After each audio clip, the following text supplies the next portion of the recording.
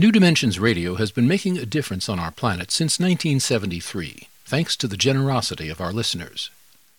You too can help make a difference with a tax-deductible donation or membership. Please visit our website, newdimensions.org, and just click the Donate button. We at New Dimensions thank you for your support.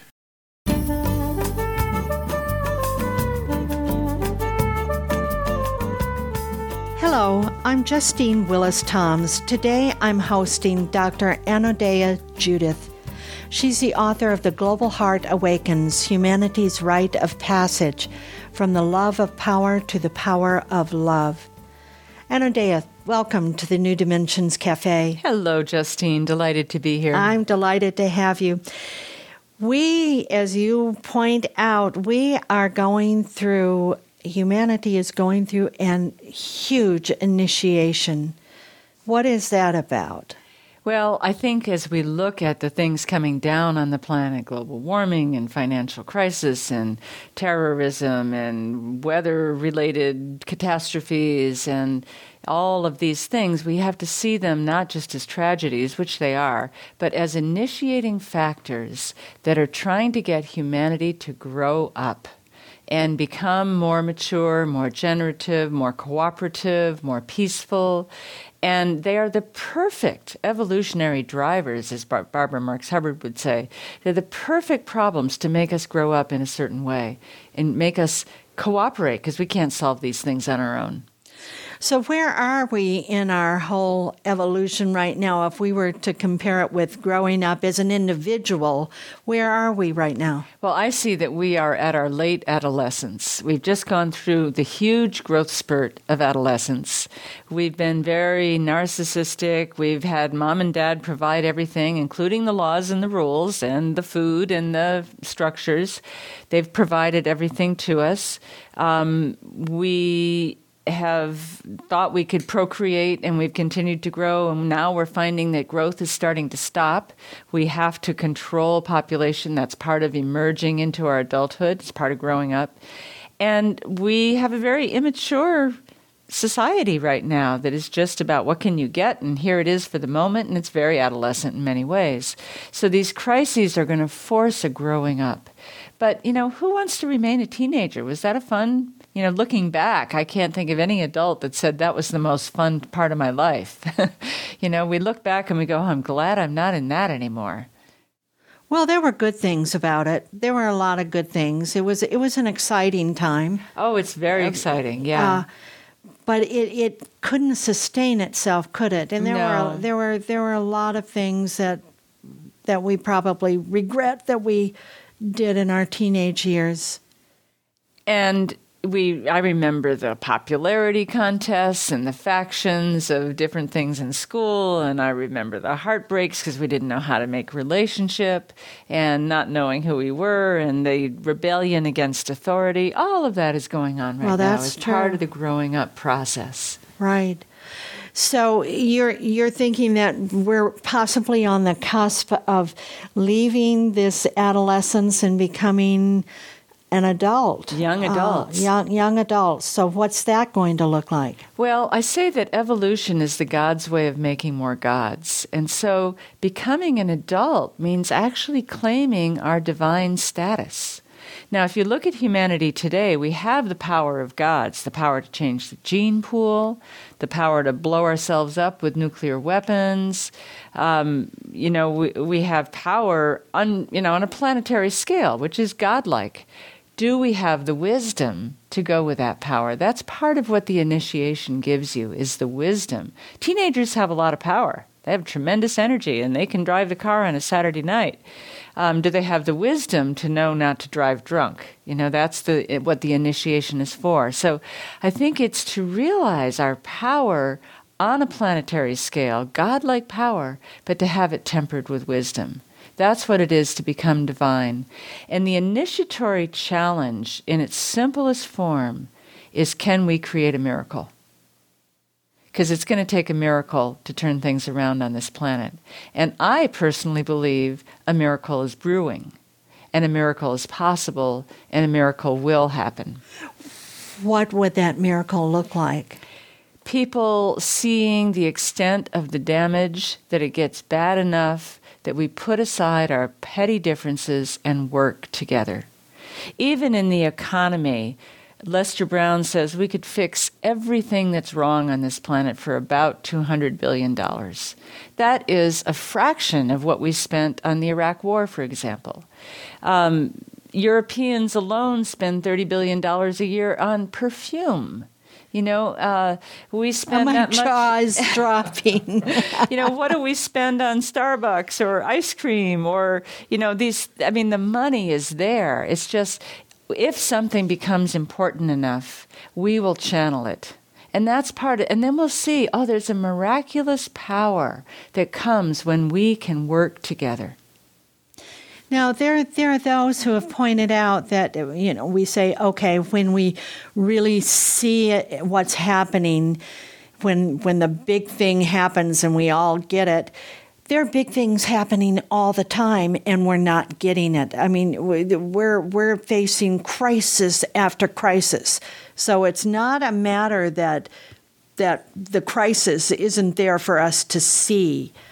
Well, I wouldn't say that we're not getting it. I would say many, many people are getting it. I would say the powers the people that hold the power and the structures don't seem to be getting it, because the new order is not going to come through that structure.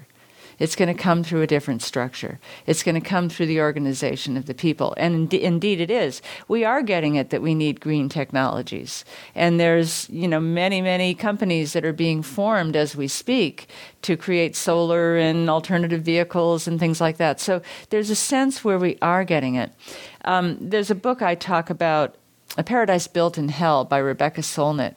And she looked at places in which catastrophe had occurred, like New Orleans during the flood, Mexico when it had its big earthquake, even San Francisco earthquake back in 1906, 9/11, Haiti, where disasters have happened. And she went in and interviewed the people afterwards, and even where she could do it, currently. And she found in every case there was a reorganization that happened where people put down their boundaries, they rolled up their sleeves, they pooled their resources, they said, how can we help out? And they found a kind of joy. There was one pastor, he said, I've never been closer to God than I was working in this soup line and actually meeting my people. This is where, and people were finding something they'd never found. There was a letter from a woman in Japan after the Fukushima went, and she said, I can see the stars now. People are leaving water on my porch. We're hanging out and talking to each other. There is something that occurs when these old divisions fall away. So how do we, in that, we start to cooperate, we start to help each other, we roll up our sleeves, we do that, and then we go back into the old way of where we're living our isolated lives. So how can we get that to cohere, to use the momentum of that to continue it? Yeah, so the old habits die hard, and I think we found that when feminism came around and we were waking up, and then we'd get back into our relationships and we'd fall into the same old patterns. It takes a certain vigilance, but I think that ultimately following the heart, to continually say, what brings me more joy, more spaciousness, more consciousness, more connection, more coherence, more harmony. And the heart knows. The heart has a reason. The heart has an intelligence. In fact, that's what the Institute of Heart Math has found, that the heart actually has an intelligence that even knows the future. I'm thinking, too, if we've gone through a disaster, let's say Katrina, and we're in New Orleans, and we've gone through that, and we've helped each other, and now our lives are kind of going back into the old pattern, I don't think it's ever quite the same. We've opened some door, cracked a door somewhat. Yes, and it isn't ever quite the same. And she talks about how in Mexico, when they had the great earthquake, that is how they toppled the existing very oppressive government. And that did not come back. They reorganized amongst themselves. And it's very interesting. Right now we have a government shutdown, and there's a lot of things that can't happen. If this continues, people are going to take things into their own hands. Well, they're already, you can feel some sort of shift in the way that people are viewing things. They're starting to inform themselves a little differently. They're not just accepting, because somebody's saying this, that this is the way things are. They're starting to open up to looking at what is going on. They're starting to question it. That's part of the great growing up. A child doesn't question what they're told. But as we become adolescents and adults, we start to question, what have we been taught? And does that work? And is that true? And is that what I believe? And is that what I want to live by? That's what an adult does. And so the culture is gaining the capacity to question. We can question our doctors by going online and researching a particular illness. We can question our politicians by actually looking at the bill that they're passing that is printed online. We can question and communicate and talk and take these ideas out. Even the ideas that are, they're slow to progress, gay marriage, for example. We saw it come up again and again in California. And at first it didn't pass at all. And then it got close, but it failed. And then we had gay marriage for a little while and people got married and then they took it away. And then, so it's been, but each time it has been discussed more and more. People talk about it.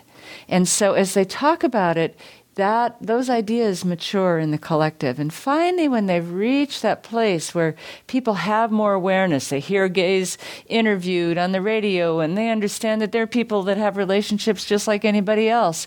That discussion, each time it failed, brought more awareness, and finally the awareness was there, and now it's starting to pass, and I think it's 14 states now. Right. And I think also in, let's say, that issue, the kids growing up, and they've gone through middle school, and now they're in high school, and it's like they look at the whole idea of it and saying, what's the problem? I mean, they're living with gay classmates, and it's like, what's the problem? They're looking at it so differently than... So differently. When I lecture to younger people and I talk about, this masculine and feminine dance, and, they kind of look at me and racism and, well, we don't see it that way. That's like they grew up in an era when women had more rights. They don't realize that it wasn't that long ago we couldn't vote, less than 100 years, or we couldn't have our own bank account, or a woman didn't dare leave her abusive husband because she couldn't get a job and support her children. I mean, that's not the world. Well, we do live in that world some places today that are still incredibly sexist and oppressive. But, our modern culture is evolving past that, and that means we've really progressed. We have progressed. And tell me, in your book, the title is Global Heart Awakens. So let's talk about what is that heart awakening? What does that mean? It's a new organizing principle that allows for more spaciousness, joy, light, heaven in a sense. If we're moving up the chakra system, we're moving toward higher consciousness. But let me just, a simple example would be if we took the money we were spending on the military, the huge bloated military budget, and that were spent on schools, health care, research, environment, we would have a completely different world. If we took the money we're spending to build a wall between the U.S. and Mexico, and we took that money and we gave it to Mexico to put into their schools and to put into their, law enforcement for their drug problem, if we put it into their infrastructure, we wouldn't have to put a wall trying to keep people from, coming into this country to work for horrible wages and live in substandard conditions, to send money home, It's just, if we had gone to Afghanistan, there was a thing, bomb them with bread. If we were, this is the generative economy, right. It's actually cheaper.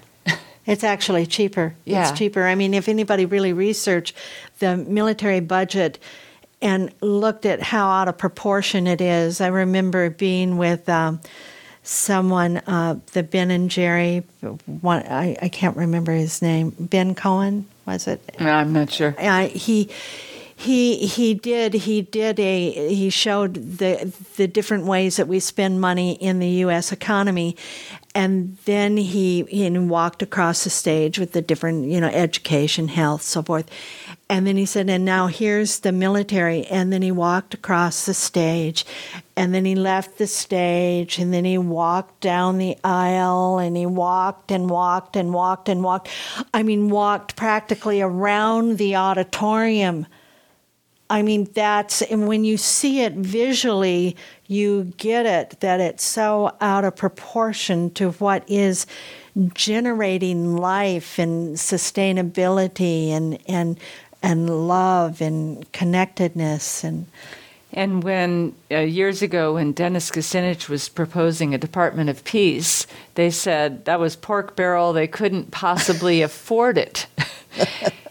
The military machine, it's so expensive, and it's just for destruction. I mean, the idea is that it's defense. But, if we look at our culture and we look at what we've been through, any human that has been through trauma becomes very defended, and we have been traumatized by our past wars. And so that defense is it's a very lower part of the brain in a sense. And so are we by nature violent? Are we by nature warlike? I don't believe we are. I believe it's a stage. If you saw a young child hitting his friend, you don't necessarily assume that child will be violent all his life. You say, oh, he's going to grow out of it, and you tell him, don't do that. But eventually we do mature and grow out of it. I think humanity will mature out of this, and we might see it in our lifetime, we might not. But we need to work for that future anyway. Absolutely. And that's the point you make in the book, that we need to do it anyway, even if we're not going to see it. Yeah. I mean, if they could do it building Stonehenge, we can do it today. Oh, Anodea, thank you so much for being with us today in the New Dimensions Cafe. I've been speaking with Dr. Anodea Judith. She's the author of The Global Heart Awakens, Humanity's Rite of Passage, From the Love of Power to the Power of Love. And if you'd like to know more about her work, you can go to her website, sacredcenters.com, sacredcenters, CENTERS.com, or you can get there through the New Dimensions website, newdimensions.org. I'm Justine Willis-Toms. Thank you so much for joining us on the New Dimensions Cafe, and I invite you to please join us again.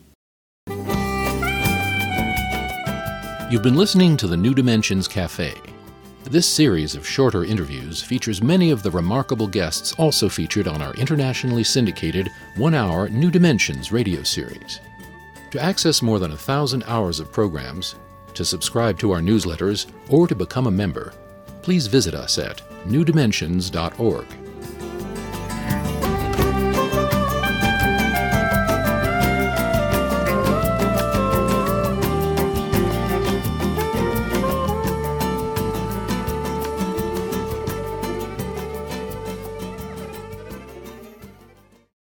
New Dimensions Radio has been making a difference on our planet since 1973, thanks to the generosity of our listeners.